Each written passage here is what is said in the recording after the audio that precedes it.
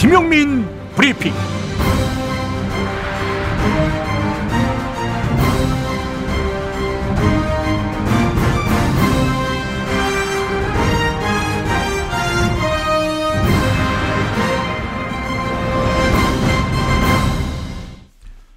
네, 시청자 여러분 안녕하십니까? 2024년 1월 16일 화요일에 인사드립니다. 자, 오늘 늦게 시작했습니다. 죄송합니다. 제가 아침에 일어났는데 5시 반이었던 거예요.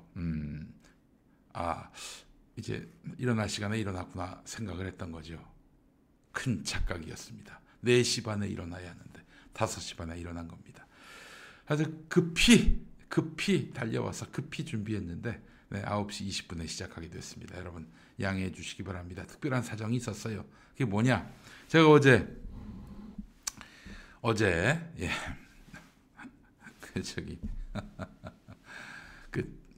전에 한번 이가 빠졌다라고 말씀드린 적이 있었잖아요. 이가 빠졌다고. 이가 빠졌는데 그 자리를 이제 메워야 한단 말이죠. 그래서 임플란트라고 하잖아요. 이에 잇몸에 그 심지를 만드는 작업을 했는데 마취 풀리니까 좀 많이 아픕니다. 많이 아파요. 그래서 어젯밤에 시름시름 앓으면서 잤는데 아침에 좀 비교적 좋아졌어요. 또 치통을 가라앉히는 약도 먹었고, 그런데 하여튼 피로했던 모양입니다. 어제 깊은 잠에 빠져들어서 새벽 5시 반에 일어났습니다. 아이고, 이가 왜 빠졌겠습니까? 속썩이는 놈들이 있으니까 이가 빠졌겠죠. 자, 요세피나님이 제일 먼저 오셨어요. 감사합니다. 맞죠? 베스트 제리님 오셨고, 색수수엄님, 세핑님, 알로에님, 튜브 아빠님, 그리고 미모지조님, 두울님, 그리고 스쿨러라고 읽어야 됩니까 이게? 그리고 배추치마 무다리님, 박영옥님도 오셨고, 아리님 너무너무 반갑습니다. 그래요. 아유, 참 이가 아파서 좀 힘들었던 시간이었습니다. 자, 오늘 빨리 진행하겠습니다. 11시 또 방송도 있으니까요. 윤석열이 그 민생 토론회라고 하면서 사전 선거 운동을 하고 다니고 있습니다. 텔레비전 생중계까지 했더군요. 자, 1시간 27분 동안 진행됐던 토론회에서 윤석열이가 거의 한 20분 넘게 발언을 했습니다만은, 엄청난 선물 보따리를 풀었습니다. 아니, 선물을 주겠다고 설레발을 떤 거지요. 선물을 주었다기보다는 경기 남부 지역에 2047년까지 세계 최대 규모의 반도체 메가클러스, 그러니까 집적단지라고 하죠. 모여있는 집적단지, 메가클러스터를 만들 계획이고, 여기에 삼성전자와 SK 하이닉스가 622조 원을 투자하고 정부는 세제 혜택과 전력 용수 등 인프라를 구축하고 인력 양성 등을 총력 지원하겠다는 겁니다. 근데 말이죠, 여러분, 어디서 많이 들어본 대책 아닙니까? 재탕, 삼탕 대책입니다. 그래 놓고 지가 끌어온 것처럼 이렇게 떠들어대요. 아이고, 정말 참 얍삽하기 이를 데가 없습니다, 이 윤석열이.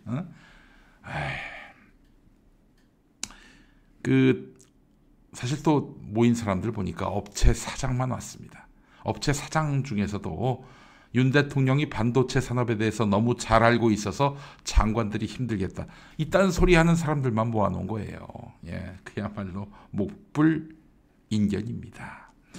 드리아리님 말씀하셨습니다. 반도체는 다 로봇이 하는데 웬 인력이 필요하겠는가. 그러니까 잘 모르는 사람들한테 대단한 큰 산업단지를 여기다가 배치하겠다. 물론 이제 일자리 창출이 되겠죠. 로봇을 인간이 관리해야지 로봇 스스로 모든 걸 다 알아서 할 수는 없잖아요.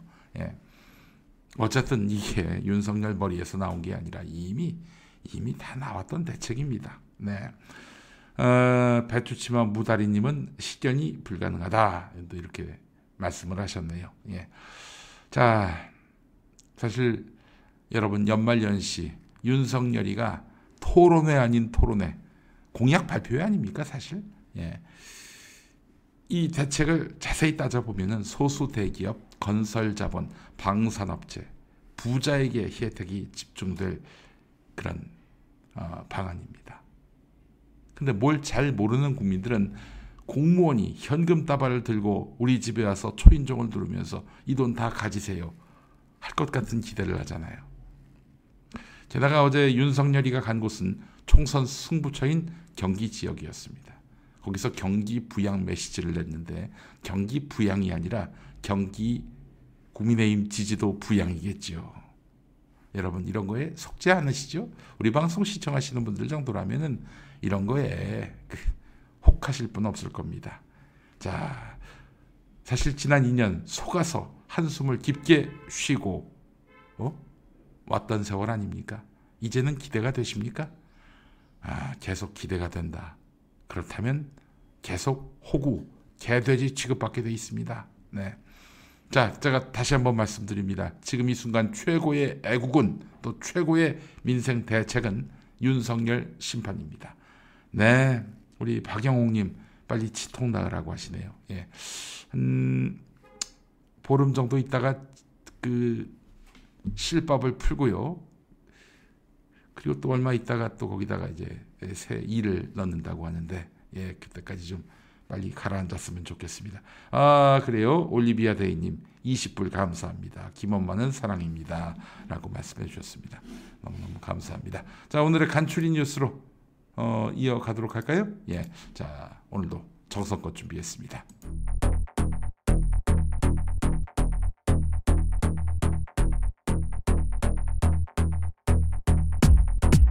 검찰수사심의위원회가 이태원 참사 부실 대응 혐의로 김광호 서울경찰청장은 기소를, 최성범 전 용산소방서장은 불기소를 권고했습니다. 앞서 검찰은 참사 발생 1년이 넘도록 두 사람에 대한 처분을 미뤄왔던 터에 위원회를 열게 됐는데요. 이번 판단은 최종 결론이 아닌 만큼 검찰은 사실관계와 법리를 분석해서 조만간 두 사람에 대한 기소 여부를 결정할 방침입니다. 김승현 한화회장의 장남으로 한화그룹 승계 1순위인 김동관 한화솔루션 부회장이 최근 4년 동안 그룹 지주사격인 주식회사 한화로부터 양도 제한 조건부 주식 약 53만 2천 주를 받은 것으로 확인됐습니다. 경영진의 성과급 대신 주식 보장을 한 셈인데요. 이 주식의 현재 가치는 약 135억 7천만 원으로 추산됩니다. 10년 후에는 보통주로 현금으로 받아갈 수 있다고 한겨레는 비판했습니다. 대통령 윤석열이 민생 토론회 형식의 올해 세 번째 업무 보고를 주재하고 반도체 산업 육성을 강조했습니다. 어제까지 연 새해 부처 업무 보고는 모두 경기도에서 열렸는데요. 윤석열이 지지율 초박빙 지역이자 4월 총선 승부처인 경기 지역을 부처 업무 보고를 이유로 샅샅이 훑으면서 경기 부양 메시지를 낸 것은 선거 지원 의도로 해석됩니다. 지난 총선에 나왔던 위성정당이 4월 총선에서도 되풀이될 전망입니다. 더불어민주당 홍익표 원내대표는 여당과 협의가 이루어지지 않은 상황에선 현행 제도로 갈 수밖에 없다고 말했습니다. 이런 상황에서 기본소득당 등 정당들이 참여하는 개혁연합신당이 민주당의 비례연합정당을 만들자고 제안했고 홍익표 원내대표는 여지를 두었습니다. 주요 뉴스입니다. 미국에서는 오는 11월에 대선이 치러지는데요. 공화당 경선이 시작됐습니다. 트럼프가 아이오와에서 1등을 하는 건 사실 답이 이미 정해져 있는 상황인데요. 과거 부시 대통령이 기록한 41%를 넘어설 수 있을지 주목됩니다. 저출생 현상이 심해지면서 노인 복지시설로 바뀌는 어린이 시설이 갈수록 늘고 있습니다. 2014년부터 10년 동안 전국 어린이집 유치원 188곳이 장기 요양기관으로 바뀌었는데요.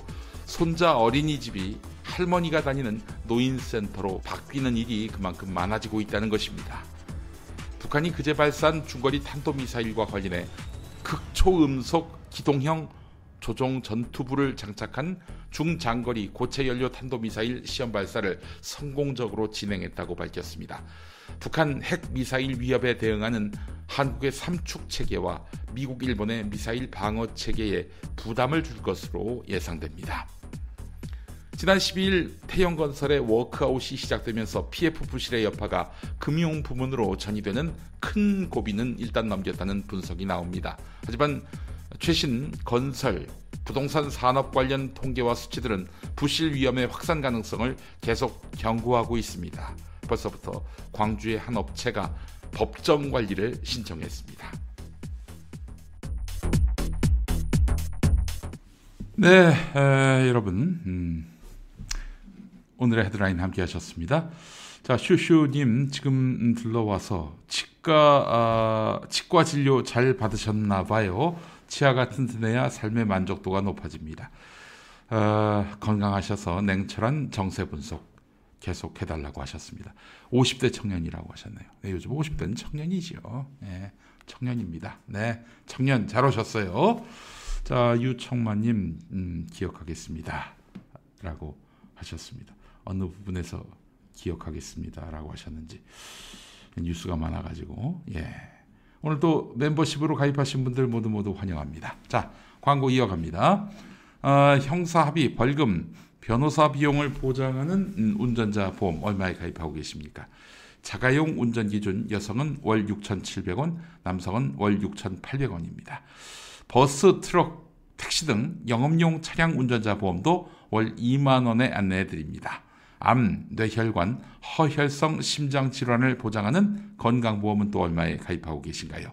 암 진단 때 2만 원, 뇌혈관, 허혈성 진단 때 각각 1,000만 원을 보장하는데 40세 기준 남녀 3만 원대에 가입 가능합니다. 보험료는 오르지 않는 비갱신 기준입니다. 예.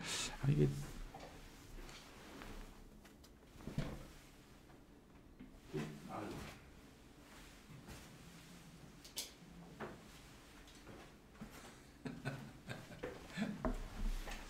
죄송합니다. 난로에서 뭐 탄내가 나가지고 난로를 좀 껐습니다. 예. 그래요. 참 혼자서 모든 걸 다 하다 보니까. 자, 자녀 보험은 또 얼마에 가입하고 계십니까? 실손보험과 건강보험 포함해서 월 2만 원대면 가능합니다.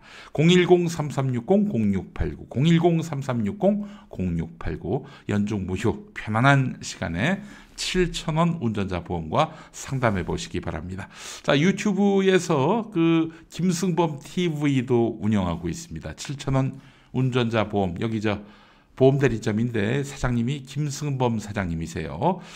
지금 김승범 TV도 운영하고 있는데 여러분 재밌습니다. 한번 들어가셔서 보험의 세계를 한번 만나보시면 어떨까요? 010-3360-0689, 010-3360-0689, 7,000원 운전자 보험이었습니다. 자, 그래요. 우리 탄내가 위험하게. 예. 자, 여러분, 이 화재보험도 7,000원 운전자 보험이 되겠습니다. 여러분, 화재보험도 여기 상담하시면 좋겠어요. 예. 굉장히 파격적인 조건이더라고요. 예. 자, 이번에 광고는 여러분 잘 아시는 통장어즙이 되겠습니다. 자, 보낭칠 통장어즙 오늘도 준비했습니다. 예. 자, 여러분, 통장어즙. 자, 이제 설이 다가오고 있습니다. 여러분, 선물 준비하실 때 보낭칠 통장어즙은 어떨까요? 예. 자, 몸에 좋은 제품 찾으시는 분들은 이 광고에 주목해 주시기 바랍니다. 비실비실하신 분들 특히, 예. 이런 그 기후, 날씨에 이 몸이 민감하신 분들도 주목하시기 바랍니다. 바로 보낭칠 통장어즙이 되겠습니다. 장어즙이 몸에 좋다는 건 누구나 다 아는 사실입니다. 하지만 먹기가 참 불편했죠. 장어 특유의 비린내와 기름기 때문입니다. 하지만 보낭칠 통장어즙은 다릅니다. 제주산 황칠나무가 장어의 비린 맛을 완벽하게 잡았기 때문입니다. 이게 장어즙이 맞나 싶을 정도입니다. 거기에 제주 일대에만 자생하는 황칠이 첨가되어 있습니다. 몸에 좋은 장어즙을 더욱 강력하게 업그레이드했습니다. 자, 한 포당 장어 한 마리분의 아르기닌이 들어가 있습니다. 읽기가 힘듭니다만은 아르기닌이 2,800mg 함유되어 있습니다. 한 포만 드셔도 몸의 활력이 장어처럼 요동치는 그런 경험을 하실 수가 있을 겁니다. 예. 그래요. 아니 신체 일부가 장어가 됐네. 이런 분까지는 아직 나오지 않았습니다만, 네. 자, 포낭칠 통장어즙 드시면은 몸의 활력이 장어처럼 요동치는 경험을 하실 수 있습니다. 자, 게다가 가격도 놀랍습니다. 보낭칠 통장어즙 1개월치 30호를 판매가 89,000원이 아닌 김용민 스토어 특별 할인가 69,000원에 만나실 수가 있습니다. 하루 두 번님 장어 먹어도 쓸데가 없다. 아니죠. 예. 우리 몸을 건강하게 해주는 것이 제일 중요하지 않겠습니까? 예. 자, 너무 특정한 기능에만 집중하지 마시고요. 몸 전체를 건강하게 해준다는 점에서 보낭칠 통장어 주목해 주시기 바랍니다. 89,000원이 아니라 김용민 스토어에서는 69,000원에 만나실 수 있고 많은 분들이 지금 찾고 계세요. 예. 자, 지금 바로 유튜브 김용민 TV 대문으로 가셔가지고 스토어에서 보낭칠 통장어즙을 압도적인 가격 2만 원이나 싼 가격에다 무료 배송 혜택을 만나보시기 바랍니다. 자, 이거 흔들어야 돼. 왜냐면은 밑에 침전된 게 있어. 이 침전된 게 얼마나 그것도 중요한데, 귀한데. 자, 먹어보겠습니다. 예. 그렇죠. 이게 나라입니까? 말씀처럼 장어 먹고 에너지 있게 사는 게 중요하지. 꼭 어디를 써먹어야 되느냐. 예, 그런 기능주의에 함몰되면 안 됩니다. 예.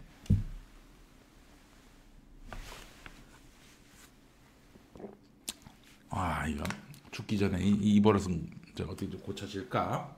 자꾸 흘리는 거. 참. 아, 또 흘렸습니다. 아유, 귀한 걸 흘렸어. 자,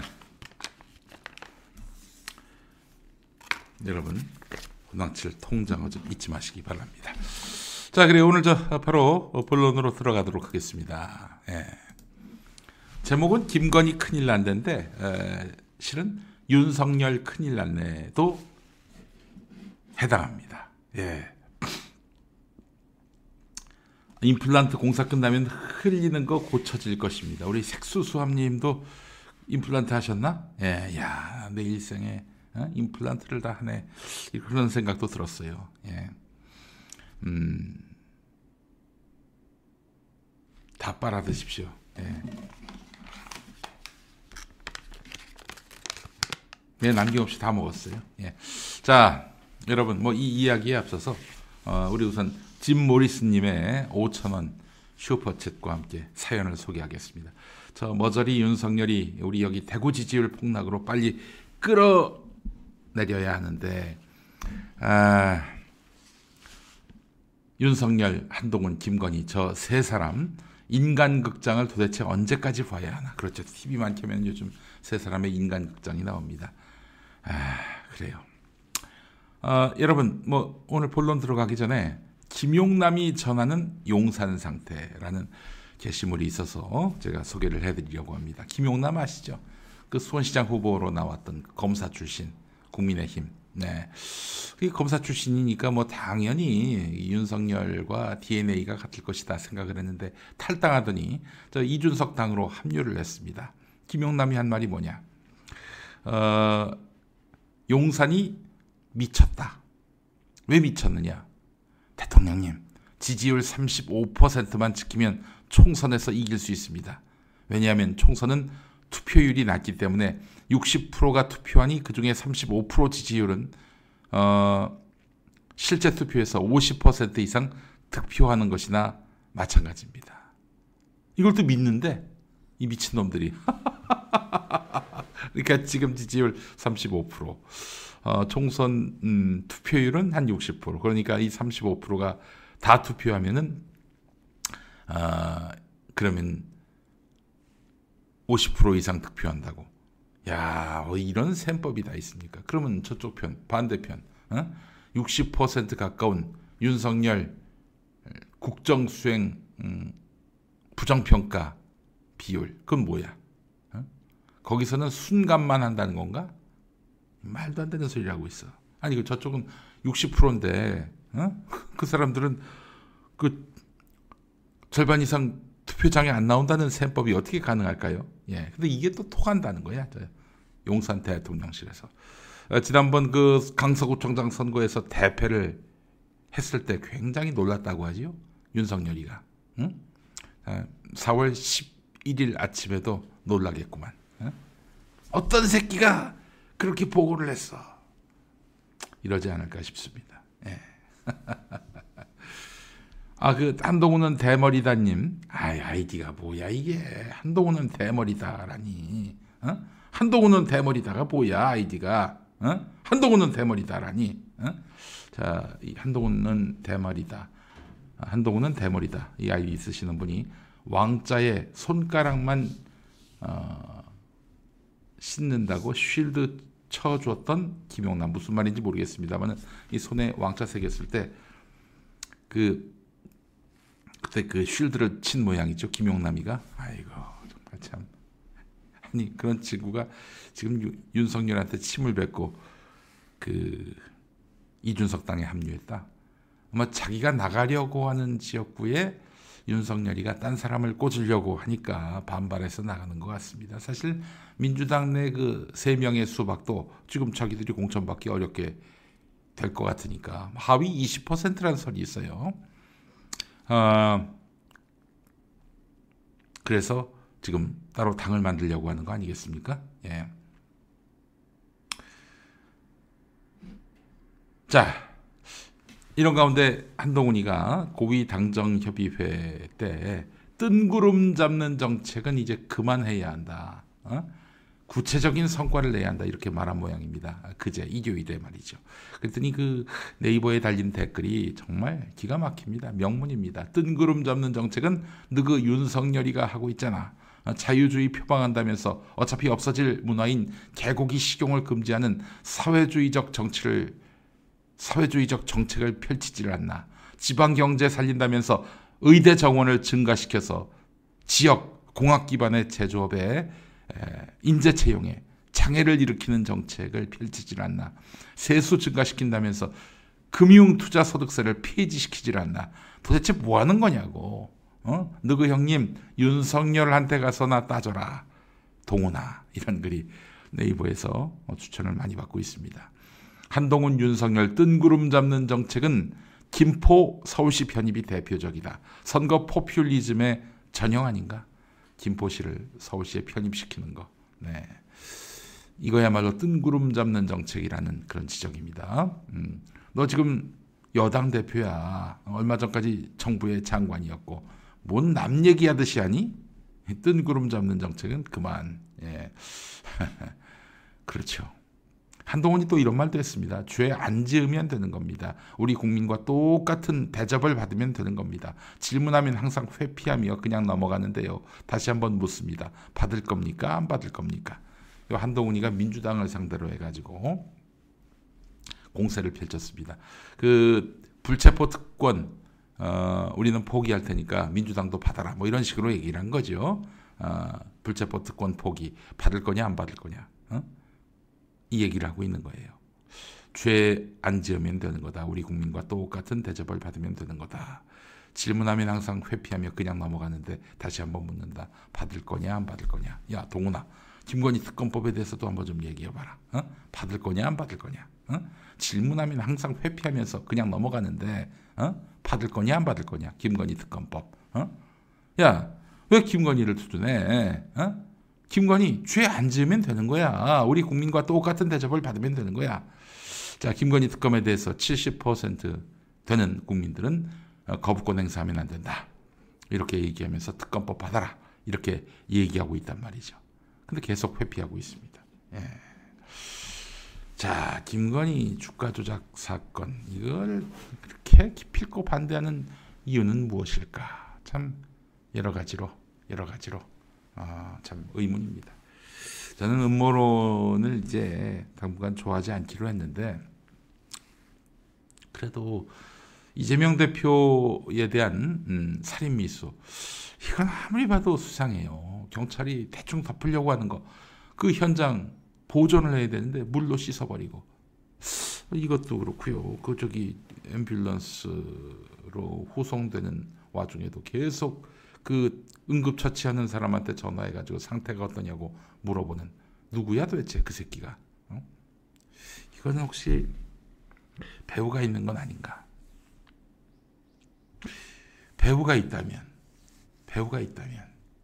이게 김건희 특검법하고 상관이 있을까 없을까? 뭐 별의별 생각을 다 해봅니다, 여러분.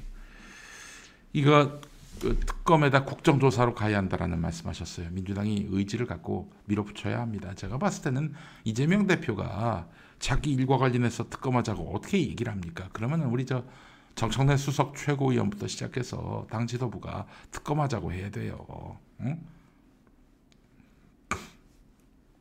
큐브 아빠님도 배우가 분명히 있을 거라고 말씀하시네요. 자, 뉴스타파가 며칠 전에 또 공개했습니다. 검찰의 도이치모터스 주가 조작 종합의견서. 와, 이건 검찰의 종합의견서입니다. 김건희가 13억 9천만 원, 최은순이 9억 상당의 이익을 얻은 것으로 확인됐다. 이 부분이 핵심입니다. 자, 주가 조작 1차와 2차 작전 시기가 대부분 포함된 기간. 자, 그렇다면은 윤석열이가 대선 후보 때 김건희가 도이치모터스 주식 거래로 손해를 보았다라고 주장한 것은 뻥이 되는 겁니다. 뻥이 되는 거예요. 국민의힘 경선 토론회에서 2010년 넉 달 정도 돈을 맡겼는데 손실이 나서 돈을 뺐다라고 했고, 선거 캠프에서는 2009년 1월부터 2010년 12월 단 한 개의 주식 계좌 내용만을 공개하면서 4천만 원 평가 손실을 보았다라고 밝혔어요.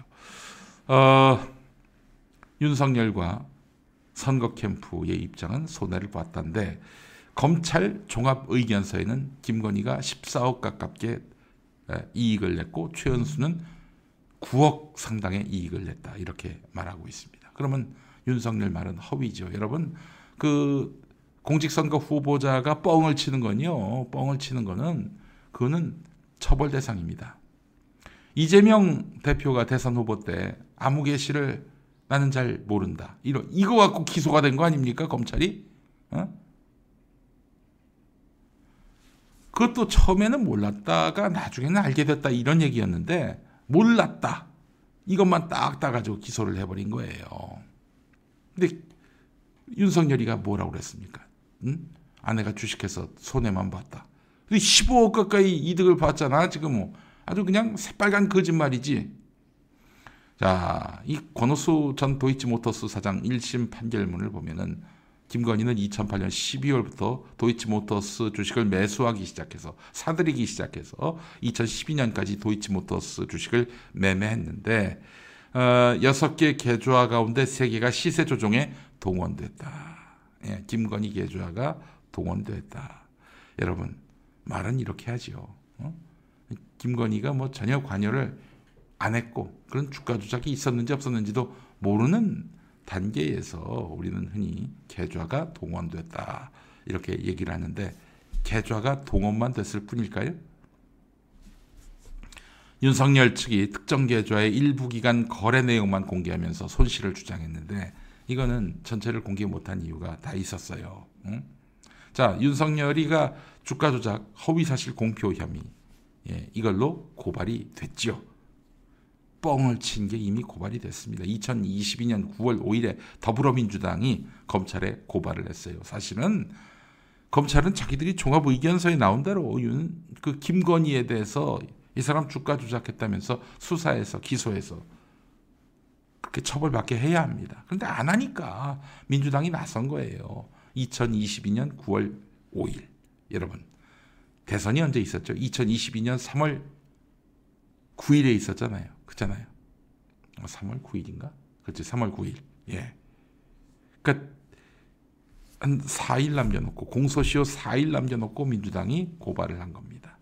공소시효는 6개월 아니에요, 선거법. 그러니까 2022년 3월 10일로부터 6개월 동안이 공소시효인데, 근데 2022년 5월 10일에 윤석열이가 취임했단 말이에요. 그 순간 윤석열은 이 형사상 소출을 받지 않는 대통령에 취임했기 때문에, 이 말하자면은 공소시효가 정지가 됐어요. 그러니까 한 넉 달 남은 거지, 공소시효가. 범죄 혐의가 아직 사라지지 않은 상황에서, 또 드러난 상황에서 이제 윤석열이가 퇴임하면은 바로 공소시효가 다시 하루하루 이제 소진되는데, 그 사이에 검찰이 기소하면 됩니다. 예. 근데 지금 검찰이 손을 놓았습니다. 손을 놓았어요. 예. 그러나 사실 검찰이 마음만 먹으면 수사는 재개할 수 있습니다. 사실 박근혜 수사할 때 말이죠. 당시 검찰 또 그 박영수 특검이 박근혜를 수사했습니다. 당시는 탄핵 소추를 당해서 직무가 정지된 상황 아닙니까?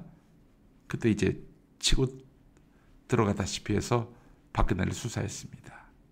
그 수사를 한 분이 누구냐? 이 인간이야, 이 인간. 윤석열이. 예. 그러니까 네가 좋은 전통을 만들었다. 대통령 재임 중에도 수사할 수 있다는 좋은 전통을 만들었어, 우리 윤석열이가. 예. 자, 근데 사실 뭐 지금 검찰이 이원석이가 윤석열을 뭐 수사는 할 수 있다고 하지만 수사하겠습니까? 자, 그래서 특검이 중요한 겁니다.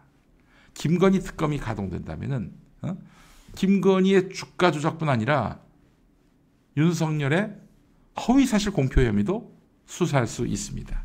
이 특검법 2조, 야당이 만들어서 통과시킨 김건희 특검법 2조를 보면은 수사 대상에 이 사건의 수사 과정의 범죄 혐의자로 밝혀진 관련자들에 대한 불법 행위도 수사할 수 있도록 돼 있어요.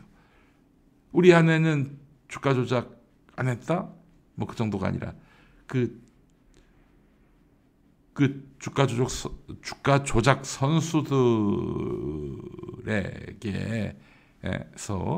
이득을 본 바가 없다, 이 얘기를 했잖아요. 거짓말로 드러났고.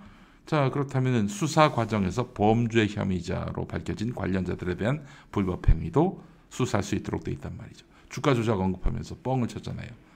선거법 위반을 한 거 아닙니까? 당선 목적에 허위 사실 공표한 거잖아요. 자, 그래요. 사실은 한동훈이가 그런 말 하죠. 아니, 문재인 정권 때 그럼 처벌하지 왜 그때는 가만뒀느냐. 야, 그때 검찰총장이 누구였니, 동훈아?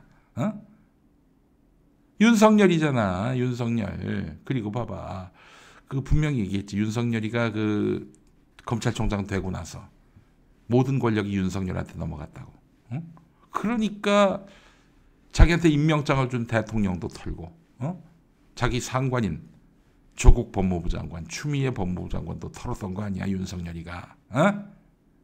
그러니까 수사를 제대로 못했지. 근데 당시 수사검사들은 김건희 의혹을 밝혀내기 위해 나름대로 최선을 다했습니다. 그래서 이렇게 조금씩 찔끔찔끔 흔적을 남겨놓잖아. 김건희가 한 15억 가까이 이득을 얻었다.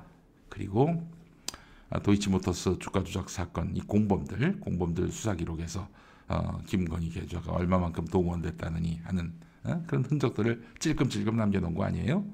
앞으로라도 수사할 수 있게. 예. 뭐 김건희가 직접 주식 매수를 지시한 듯한 정황이 담긴 녹취록, 김건희의 주식 현황과 계좌 내역을 정리한 김건희 파일, 이것도 참 있었군요. 김건희 이름이 284차례나 적힌 주가 조작 사범들의 공소장, 범죄 일람표, 수사검사들이 다 남겨놨어요. 나중에라도 반드시 처벌을 하라고. 지금 이 구조에서는, 이 환경에서는 우리가 더 이상 파고 들어갈 수 없으니 훗날에 누군가가 이거를 수사하라고. 예. 자, 김건희 지금까지 서면 조사 한번 받았습니다. 직접 출석 요구 한 적도 없어요. 최은순위는 그 어떤 조사도 받지 않았습니다. 그러니 당연히 김건희는 기소에서 제외됐죠. 공범들은 다 기소가 됐는데 어떤 인간은 아직도 빵 살고 있는데, 기소 못한 거는 이건 일선 검사 탓이 아닙니다. 그 윗선이 바들바들 떠는 거예요. 이거 했다가는 내가 큰일 나겠지. 자, 어떻게든 재의결될 것 같습니다. 윤석열의 이런 거부권 행사가 있었지만은 어떻게든 김건희 특검법이 재의결이 된다면 그러면 이제 날개가 달리겠죠. 김건희의 주가 조작은 물론이고 윤석열의 거짓말도 이제 분명히 책임 추궁을 당하게 될 것입니다. 예. 뭐 특검법 지금은 윤석열이가 지금 계속 못하겠다 이러고 있는데 말이죠. 네, 정권의 힘이 빠지면은요, 통제가 이제 불가능해지잖아요. 그러면 어떻게든 반드시 규명될 겁니다. 야, 김건희, 너 지금 어디 숨어 있더라? 숨어 있는 김에 어디 저 교도소 같은 구조의 방에서 한번 살아봐. 적응을 좀 하라고. 네가 한 짓이 얼마나 큰데 15억 주가 조작. 이게 대한민국 법이 허용할 수 있는 그런 범죄 수익이냐? 아이고 정말. 박영옥님 주가 조작은 중범죄입니다라고 하셨습니다. 김동우님 정권에 따라 범죄자를 수사하고 말고 하는 이런 현실을 또 개탄하셨고, 우리 초파님 저런 것도 투표로 대통령이 될 수 있는 대한민국이다 라면서 단식하셨습니다. 자, 그래요. 다음 이야기 또 이어가도록 하겠습니다. 오늘 제목이 이렇습니다. 사악한 투박. 누굽니까? 박용진 그리고 박지연 아닌가요? 예. 어제 그 CBS 김현정의 뉴스쇼에 박용진이가 나와가지고 자기 지역구의 그 도전자로 나서게 된 정봉주 전 의원을 컷오프하라고 주장했습니다. 그 참 나짝 뜨거운 얘기죠. 자기 경쟁자를 컷오프시키라고. 그 자기 당선되기 좋게, 공천되기 좋게. 너무 낯뜨겁지 않습니까, 여러분? 박용진 너무 짜쳐요라고 하셨습니다. 네. 자, 근데 말이죠, 아주 사악한 짓을 했어요, 박용진이가. 정봉주가 자신의 성추행 의혹을 보도한 프레시안을 허위사실에 의한 명예훼손으로 민사소송을 제기했는데 졌습니다. 민사소송에서 정봉주가. 근데 이 건은 말이죠, 정봉주가 자기가 어떤 여성을 성추행했다라고 보도한 프레시안을 비난을 했거든요. 그것과 관련해서 프레시안이 먼저 정봉주한테 소송을 걸었습니다. 민사소송을 제기했어요. 예. 근데 프레시안이 졌습니다. 근데 당시 재판 기록을 제가 쭉 봤는데 그 판사님들이 정봉주가 실제로 성추행을 했는지 안 했는지 이걸 구체적으로 들여다봤더라고요.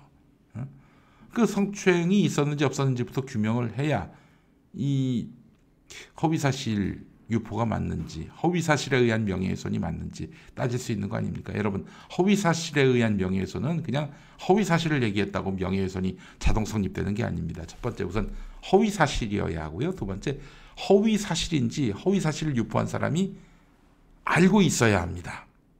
내가 어떤 얘기를 했는데 이게 허위사실인지 모르고 얘기했단 말이죠. 그러면 면책될 수가 있어요. 자, 허위사실인지 발설자가 알고 있었다. 이게 두 번째고, 세 번째는 이런 허위사실 유포를 통해서 상대방을 엿먹이려고 했다. 그러니까 말하자면 그 상대방으로 하여금 뭔가 곤경에 처하게 만들려고 하는, 이미지에 타격을 입히려고 하는 그런 의도. 이 세 가지가 있어야 허위사실에 의한 명예훼손으로 이제 말하자면 유죄 판결을 받을 수 있는 겁니다. 그렇기 때문에 수사기관 같은 경우 이게 형사범죄 아니겠습니까? 이 세 가지가 고루 갖춰졌는지를 다 따져본다고요. 자, 그런데 그 덕탐사의 그 청담동 술자리 보도에 대해서 그 보도를 한 강진구 기자는 이 세 가지가 다 인정이 됐다고 경찰은 판단하고 그 검찰에 그 송치했던 거 아니겠습니까? 다시 한번. 거짓말이어야 하고, 허위사실이어야 하고, 허위사실인지 알고 있어야 하고, 그리고 그 허위사실로 인해서 상대방을 모략하려고 했다. 이 세 가지가 고루 갖춰져야 허위사실에 의한 명예훼손입니다. 근데 언론사의 보도는 그 면책이 됩니다. 대개 공익적 목적으로 보도했다. 이렇게 해서 면책이 돼요. 그래서 프레시안한테 정봉주가 허위사실에 의한 명예훼손으로 소송을 걸어서 진 거는 그 어떤 첫 번째, 두 번째는 모르겠습니다. 첫 번째는 확인이 됐죠. 그러나 두 번째와 세 번째는 언론이 정치인을 그 비판 검증하는 차원에서 보도한 것이다.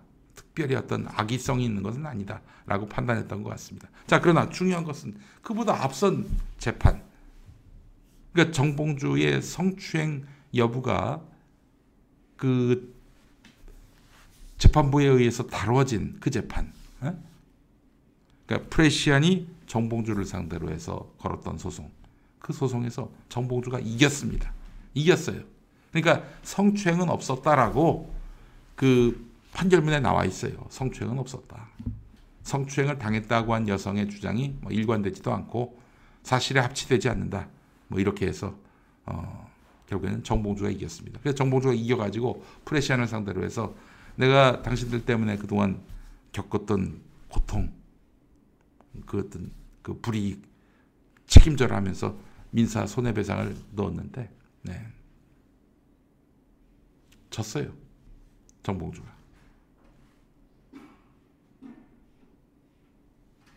그 앞선 정봉주 재판도 민사고, 이겼던 재판도 민사고, 진재판, 나중에 그 진재판도 민사입니다, 여러분. 그렇게 이해하시면 되겠습니다. 네. 근데 그 더탐사 건 같은 경우는 청담동 술자리는 형사적 차원에서 송치가 된 거라는 점도 분명히 못을 박습니다. 예. 물론 정봉주가 실은 성추행을 했다 이렇게 주장하는 사람도 있습니다. 네. 과거에 그 정봉주의 측근이었던 최영민 씨가 그러한데요. 이제 정봉주가 재판 사기를 쳐서 무죄가 난 것이다 이렇게 주장을 했죠. 사실 최영민 씨는 정봉주 TV의 그 PD였습니다. 지난 그 2020년 총선까지. 그러다가 이제 정봉주하고 크게 다퉜고 정봉주 TV를 그만뒀습니다. 훗날에 이제 열린공감 TV에 영입이 되지요. 정천수 대표에 의해서. 정천수 대표가 지분 49%도 줬습니다. 최영민 씨한테. 그러다가 이제 나중에 정천수 대표를 몰아내고 강진구 등과 함께 더탐사 각자 대표이사를 맡게 되죠. 대표이사가 된 겁니다. 대표이사가 된 최영민은 그 후에 여성 시민 기자를 임신시키고 중절하게 하고 상대가 원치 않는 성관계를 하고 또 최영민이 상대 여성의 몰카를 촬영했다. 이런 논란에 휘말리게 됩니다. 예. 글쎄요. 지금 저 정봉주 의원은 박용진이 자기가 저 성추행을 했다라고 주장하는 박용진에게 소송을 걸겠다 이렇게 입장을 낸 것 같은데 이때 최영민이 박용진을 거들려고 나가서 추가 증언할지는 모르겠어요. 예. 자, 그러나 현재 스코어 법원에 확정 판결된 것은 정봉주가 성추행을 한 바가 없다는 겁니다. 이 기준으로 봤을 때 민주당은 당연히 정봉주에 대해서 이 문제에 관해서는 문제가 없다라고, 이 사안과 관련해서는 문제가 없다라고 판단하는 것이 옳죠. 그렇잖아요. 아니 대법원 확정 판결까지 받았는데. 에? 자, 그런데 지난 총선 때 민주당은 그때 1심에서 이겼거든요. 정봉주가 프레시안을 성추행 없다, 성추행 없었다 이렇게 판단을 받고 1심에서 이겼어요. 그런데 2심이 진행 중이었죠. 프레시안이 불복해서. 1심에서 이긴 상황인데 아니 무죄 추정 원칙도 아니고 1심에서 이겼는데 민주당은 그냥 컷오프 시켜버렸어요. 웃기지 않습니까, 여러분? 어떻게 이럴 수가 있어요? 그래서 정봉주가 이에 불복하고 탈당해서 열린민주당을 만든 거 아닙니까? 저는 지금 정봉주 전 의원을 두둔하려고 이 말을 하는 게 아닙니다. 그 미투 의혹만으로 쓰레기로 만드는 아주 잘못된 민주당 문화를 얘기하는 거예요. 박용진의 태도는 매우 저급했습니다. 자기 공천을 위해서 아무 말이나 하겠다고 마음을 먹고 나온 건데 박용진 이거 저 바로잡지 않으면은 이 두고두고 문제 삼을 겁니다. 잘못했다고. 그 CBS는 정봉주에게 반론 인터뷰를 해야 합니다. 그냥 뭐 사회자 멘트로 가볍게 넘길 일이 아니에요. 아니 같은 당 후보 이고 또 당에서 적격자로 판정을 받았는데, 그런데 박용진은 성추행자를 당해서 뭐 적격자로 판단하고 통과시켰다. 자격을 부여했다. 이렇게 말하는 거. 이거 해당행위 아닙니까? 해당행위 아닌가요? 자, 대법원 확정 판결로 정봉주는 성추행 없었다 이렇게 판단을 받았는데 성추행이 있었다라고 주장한 박용진. 박용진이야말로 부적격자 아닌가요? 그렇잖아요. 자, 근데 말이죠. 영패미인 이 박지연이도 자기 페이스북에서 성추행으로 큰 논란을 빚었다면서 정봉주의 적격 판정에 대해서 문제 삼았습니다. 민주당은 여전히 성범죄 논란에서 자유롭지 못하다 이렇게 말하고 있습니다. 이 친구는 뭐 여러분 잘 아시겠습니다만 지난 2022년 6월 지방선거 민주당 참패의 핵심 원인 제공자입니다. 근데 다시 뭐 지금 이 패미들 그 패미 간판을 들고 다시 민주당에서 출마하겠다고 지금 나서고 있는 형국이죠. 이 친구에게 민주당은 답을 해야 합니다. 컷오프로 말입니다. 컷오프로. 확정되지도 않은 것을, 아니 그 반대되는 결론을 사실로 단정하면서 당의 후보가 될지 모를 사람을 비방모략하고 있습니다. 그렇잖아요. 성추행을 안 했다라고 대법원이 확정 판결을 했는데 성추행이 있었다라고 얘기를 하면서 당의 후보가 될지 모를 사람을 비방모략하고 있어요. 이런 해당 행위는 눈뜨고 볼 일입니까 이게? 네. 다시 말씀드리지만 저는 정봉주 전 의원을 두둔하는 게 아닙니다. 전에 그 평화나무가 정봉주 전 의원의 갑질 의혹을 제기했습니다. 이와 관련해서 SBS도 보도했었죠. 정봉주 전 의원 어떤 입장을 냈습니까? 이렇다 할 사과나 책임 있는 행동을 하지 않았습니다. 이 점을 문제 삼는 거라면 모를까. 쓰레기통으로 들어간 성추행 문제를 다시 꺼내드는 자들은 가짜 미투에 겁먹는 민주당으로 만들려고 하는 아주 흉악한 세력입니다. 용서할 수가 없습니다. 네, 김현정의 뉴스쇼가 이와 관련해서 그 정정을 했나요? 정정을 했는지 모르겠습니다. 정정하지 않았으면 이거는 분명히 책임을 물어야죠. 예. 그 왜 박용진 이런 인간들을 인터뷰하죠? 무슨 대표성이 있다고 CBS가. 자, 이 곽경원님, 저딴 행동을 해도 용납이 되는 게 현재까지의 민주당의 문제지 뭐만 하면 성추행 어쩌고 하면서 어그로 끄는 짓거리. 예. 우리 벙커원교회 어른이신 만주벌파님도 오셨습니다. 적격 판정 여부를 떠나서 박용진은 아니라고 본다라고 하셨네요. 예.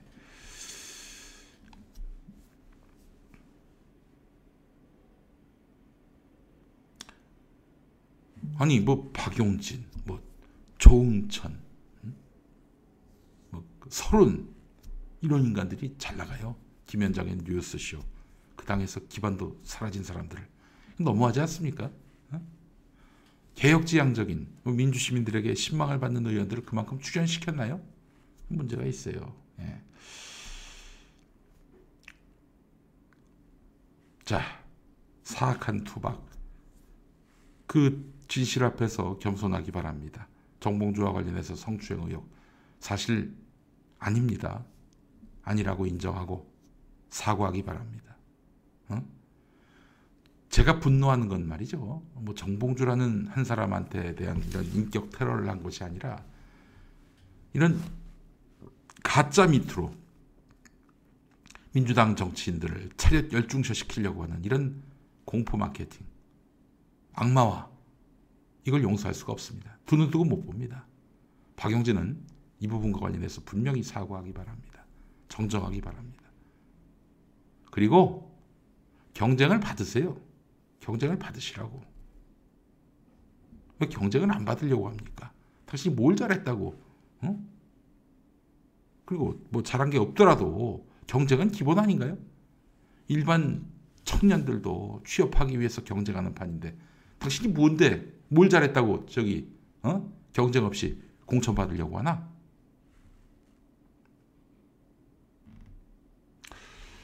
경쟁 없이 그 자기 측근을 강북구청장 시키려고 했다가 아주 그때 대대적으로 까였지. 그리고 딴 사람이 강북구청장 후보가 됐지. 아이고 그 강북구청장도 욕 많이 먹습니다마는 이상한 사람이에요. 박용진은 많이 이상합니다. 자 그래요. 정정하고 사과하기 바랍니다. 그러지 않는다면 앞으로 두고두고 피곤할 거예요. 뭐가 어떻게 피곤한지는 정봉주한테 물어보기 바랍니다. 김용민이가 뭘 대기할 힘은 없어도 문제 있는 사람들 힘들게 하는 데는 선수니까 정신 차리라고요.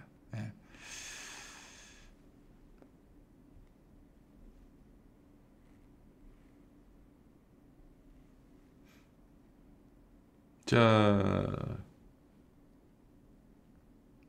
초파님 강북 성북 라인 비명들 문제 많음. 그렇죠. 성북 라인 하면 또 김영배도 있고요. 김영배도. 다음 이야기 이어가겠습니다. 여러분 어제 열린공감TV의 탐사보도 전문 채널 탐사저널 온의 그 특종 보셨습니까? 탐사저널 온이 어제 특종 보도를 했습니다. 자, 윤석열 정권의 비선 실세로 김충식을 지목한 열린공감TV입니다. 김충식은 최은순의 그 내연남인데 지금 윤석열에게 장인으로 불리고 있습니다. 아, 그래요. 그 내연남도 장인이 될 수가 있나요? 뭐 그렇게 부른다고 하니 뭐 윤석열 장인이라고 칩시다. 자, 80년대 후반부터 왕성한 활동을 하면서 판사, 검사, 정재계 인사들과 인맥을 형성한 사람이 바로 김충식입니다. 김충식. 다시 말씀드립니다. 김충식의 내연녀가 최은순이고 최은순의 사위가 윤석열입니다. 윤석열의 부인은 김건희죠. 김건희는 최은순의 딸입니다. 자, 김충식은요. 자기 인맥을 활용해서 축구장 11개가 넘는 방대한 부동산을 최은순과 함께 매입했습니다. 그 결과 최은순은 한때 부동산 상습 투기자 명단에 이름을 올리기도 했습니다. 김충식과 최은순은 삼부토건 조남욱 회장과 각별한 관계입니다. 자, 조남욱은 또 누굽니까?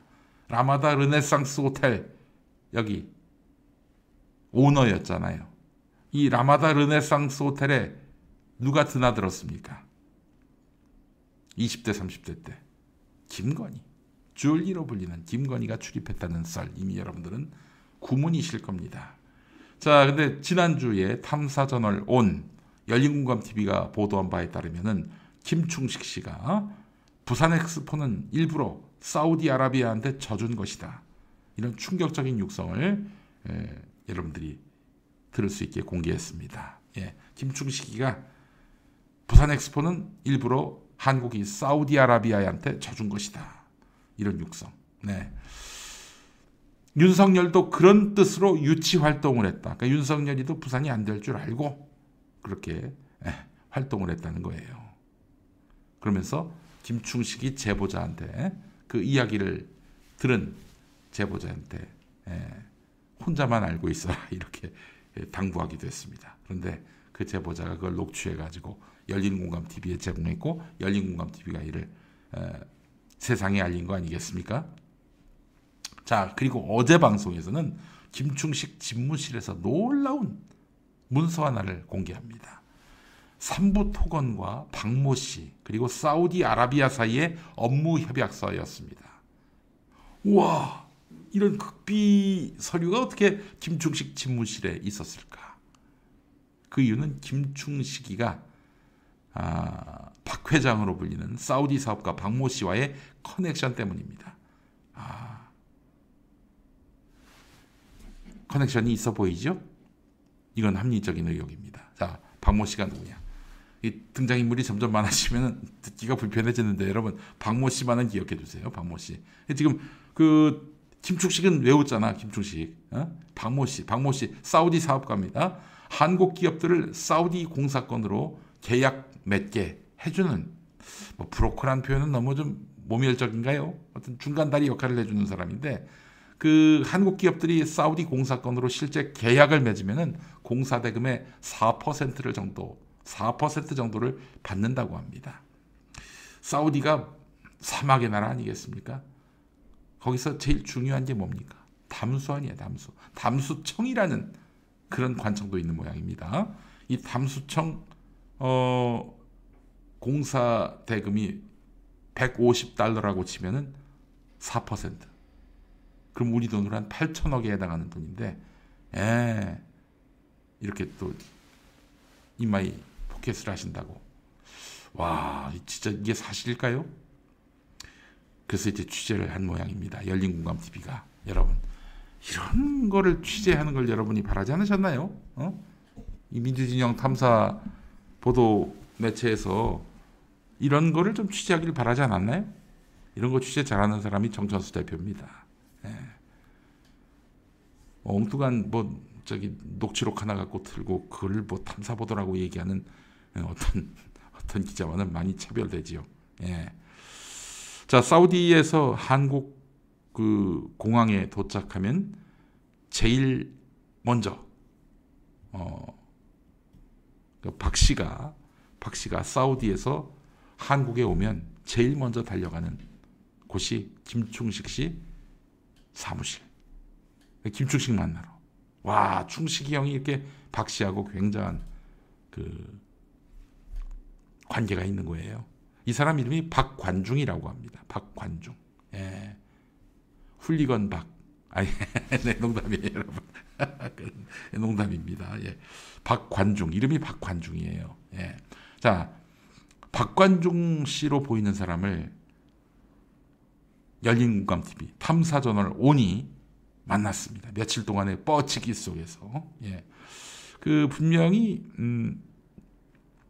열린공감TV가 확보한 사진 속에 박관중 씨하고 같은 사람이었어요. 근데 박관중 씨가 나는 박관중 아니라고 하면서 다른 곳으로 가버렸다고 합니다. 사실 사우디하고 뭔가 사업을 하려면요, 그냥 그 기업이 뭐 그렇게 사업 제안서 내고 해결되지 않습니다. 반드시 자산 운용사를 끼고 들어와야 합니다. 야, 기업 너희들 그 명함만 믿고 어떻게 우리가 사업을 하니? 자산 운용사를 데리고 와. 돈줄을 데리고 오라고. 그래야 우리가 사업을 맡기든 말든 할 거 아니야. 사업 맡겼다가 기업이 망하면 우리 사업도 다 망하게 되는데 그런 리스크를 우리가 왜 지니? 이게 바로 이제 사우디의 논리라는 거예요. 참보배님, 뉴탐사는 범인이 들른 식당에서 국밥 먹는 취재, 이렇게 말씀하셨네요. 제레미님, 김용민 씨가 박용진한테 다른 먹잇감을 던져준 것 같다고 하셨는데 제가 지금 한 말 중에 뭐가 틀린 말이 있나요? 뭐가 안타까워요?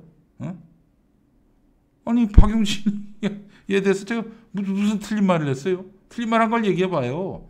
먹잇감 운운하지 말고 한번 얘기해봐. 내가 그 전반적인 그 정봉주 관련한 그런 재판을 다 들여다봤는데 스크린을 했는데 내가 또 지금 정봉주하고 친한가? 그것도 아니잖아. 그거 얘기해봐요. 뭔지. 먹잇감? 뭔 먹잇감이야? 아니, 이 당이 가짜 미투하면 다 차렷 열중샷 하는 이 구조 분노가 안 납니까? 분하지 않아요? 나 참 그 이상한 양반이네. 뭘 올리기는 못 봤어. 뭘 올렸어? 여러분 보셨나요? 못 봤어. 보이지도 않고. 그렇게 하지 말고 다시 올려. 다시 올려봐. 내가 이제 대응해 줄게. 사실을 사실대로 얘기했더니 뭐 무슨 먹잇감을 해. 틀린 말이 뭐가 있는데. 갑질 의혹 보도를 말한 것을 갑질 의혹, 정봉주 갑질 의혹. 사실인데. 아니, 그거는 비판을 해야지. 내가 지금 정봉주의 이익을 대변합니까? 내가 왜 정봉주의 이익을 대변해요?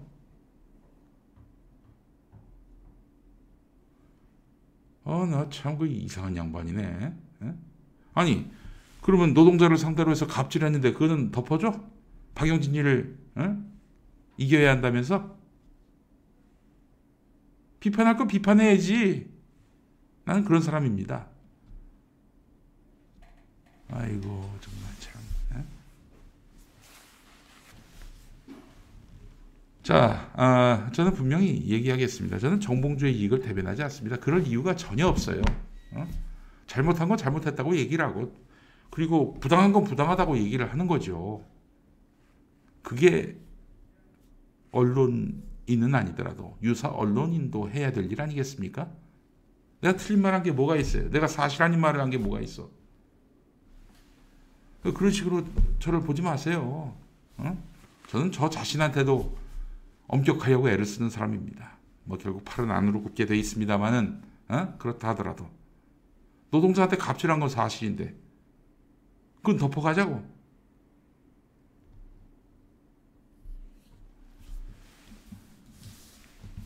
어떻게 그런 생각을 할 수가 있지? 자, 계속하겠습니다. 사우디하고 사업이 실질적으로 연결되려면 자산운용사를 끼고 들어와야 한다라고 제가 말씀드렸잖아요. 자, 그래서 사실은 이 한국에 규모 있는 자산운용사가 많지 않은데 어떻게 들어왔어요? 파인 아시아 자산운용사라고 들어왔는데 어떤 업체일까? 박관중 이 사람이 끌어왔다는 거죠. 예, 이 왕자들의 일정을 바꿀 정도로 파워가 있는 사람이라고 합니다. 박관중 씨가.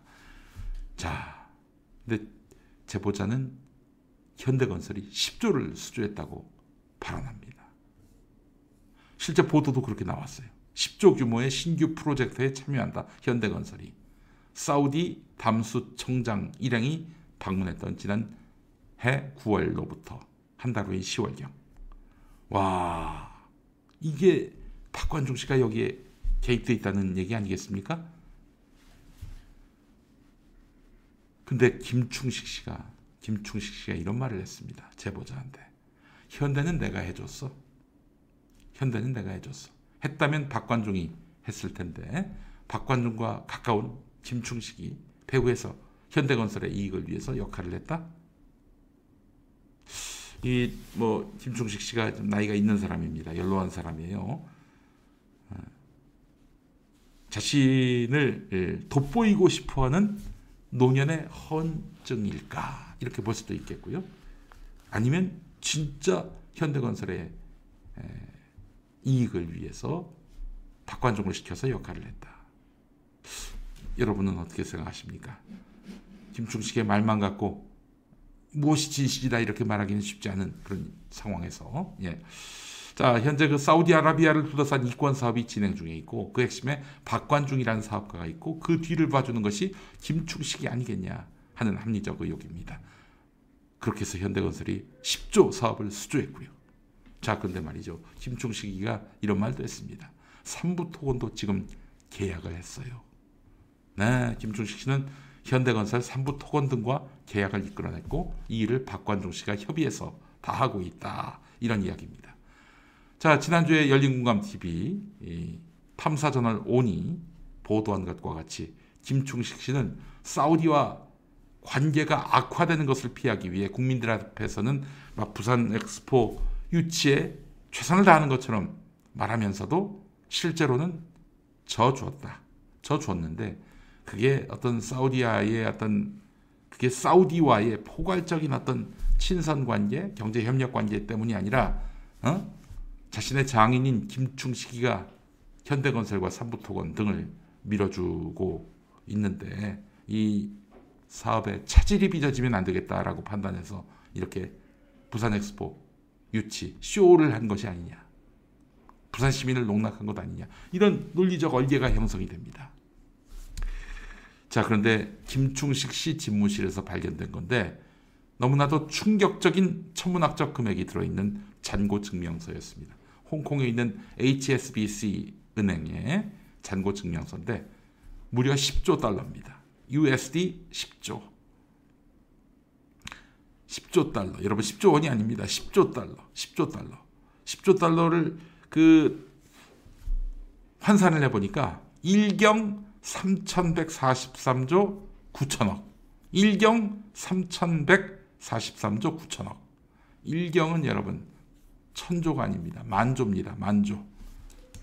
우리 한 해 예산이 얼마인 줄 아십니까? 600조예요. 600조. 600조대입니다. 그런데 만조. 만조라면 이게 그림이 그려지십니까, 여러분? 야, 정말 참 황당한 일입니다. 저 돈이 실제 존재하는 진짜 잔고 증명서인가? 아니면 김충식 씨가 장난으로 사문서 위조를 한 그런 잔고 증명서인가? 알 수는 없습니다만. 자, 다음 주에 이 만조 1경이 넘는 돈의 잔고 증명서의 실체는 무엇인지를 또 파헤친다고 합니다. 여러분 흥미진진하지 않습니까? 어떤 언론에서도 보도하지 않는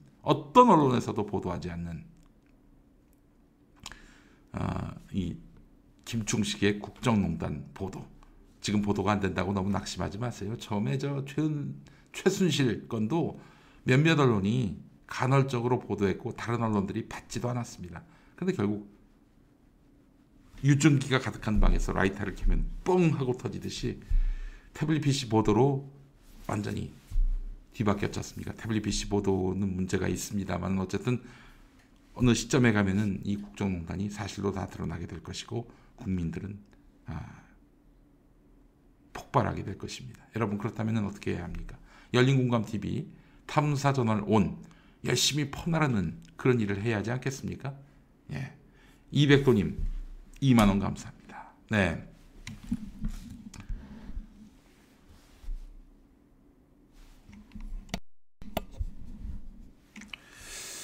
자, 김충식의 배포가 얼마나 큰지를 이제 곧 규명할 수 있을 것 같으니까요. 여러분 많이도 관심 가져주시고 주목해 주시기 바라겠습니다.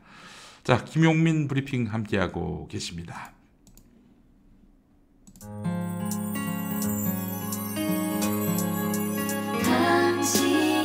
정직한 뉴스 보자관 김용민과 주파수를 맞춘다. 새로운 아침 특별한 선택 김용민의 뉴스 브리핑.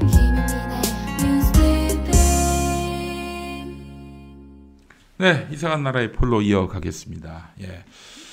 정봉주 전 의원이 이제 적격자로 판단받아서 이제 출마가 가능하게 된 점과 관련해서 갑질 의혹을 왜 얘기하느냐?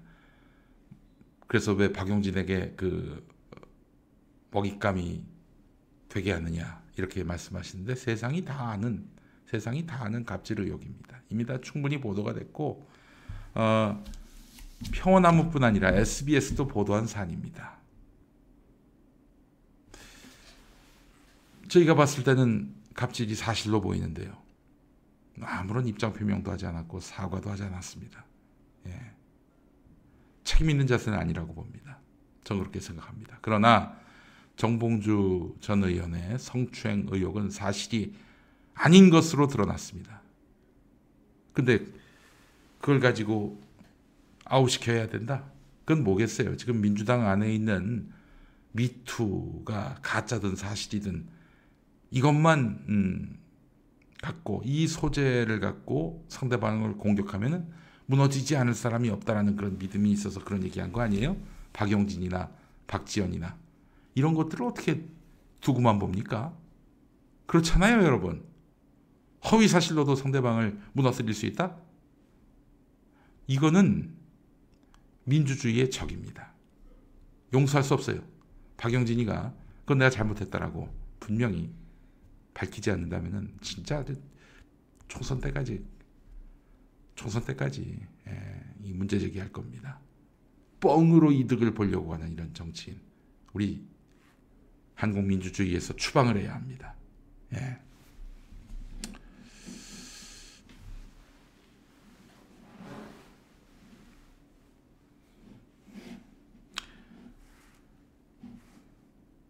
자, 다음 오늘의 이상한 나라의 폴입니다. 어제 가볍게 여쭤봤습니다.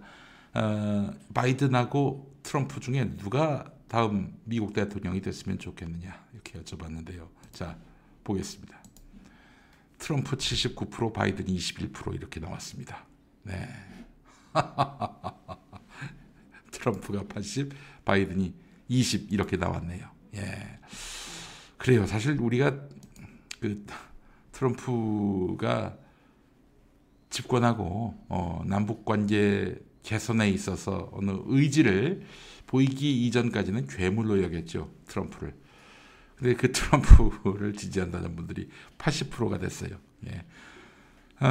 누가 되든지 중요한 게 아니고 우리 대통령이 국익을 위해서 일할 수 있도록 해줘야 합니다. 트럼프는 적어도 남북 화해 국면에서 뒤에 가서 이제 말하자면은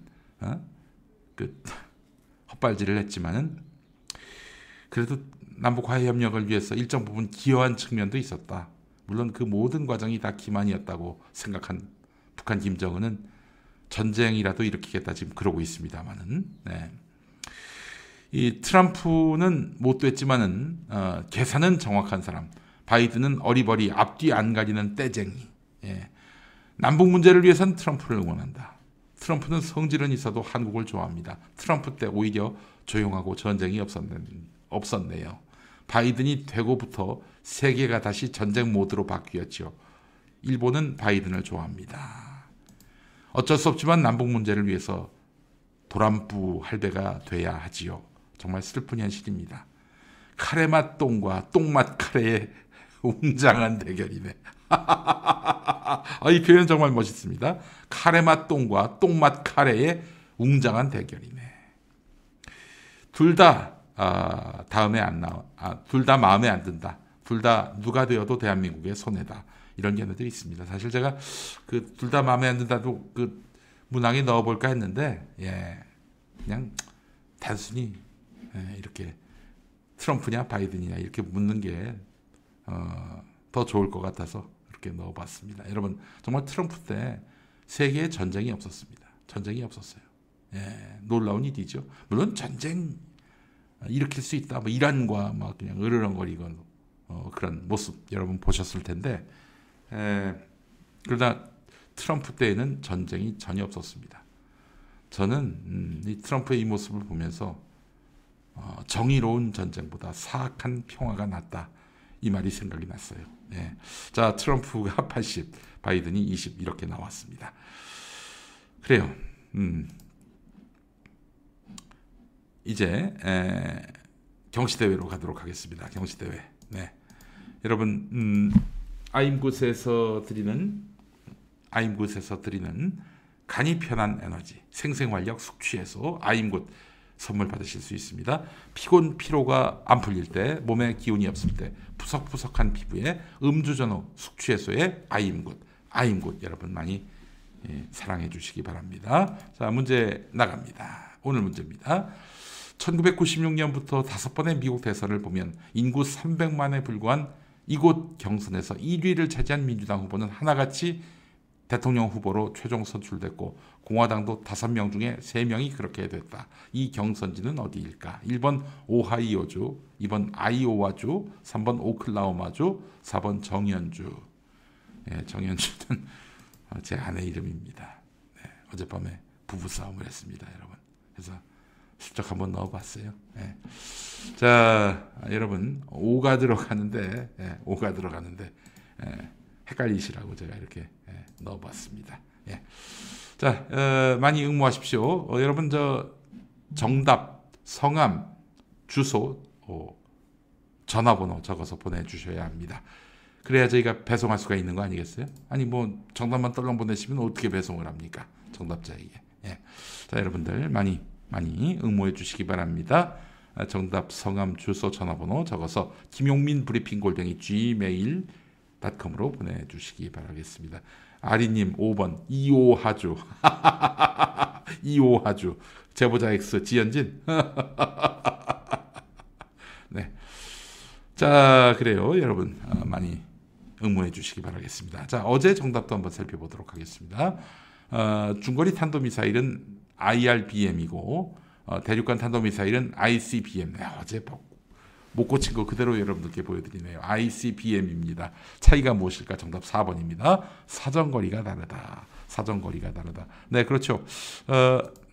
IRBM 같은 경우에는 그 1000에서 5000km 내외의 사정거리를 가진 탄도미사일을 가리키는데요. 예. 그 ICBM은 그보다 못하죠? 예.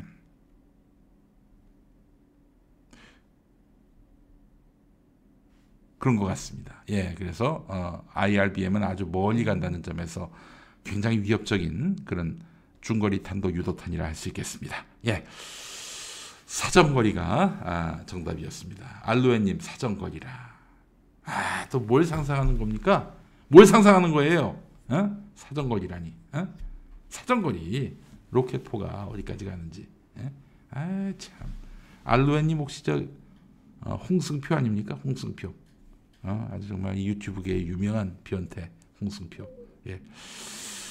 자, 정답은 서울 서대문의 장왕수님 그리고 서울 관악의 최강철님 두 분을 정답자로 선정했고요. 두 분께는 아임굿 한 박스씩을 보내드리도록 하겠습니다. 예, 그래요. 음란마귀들이 너무 많습니다. 예. 자, 오늘의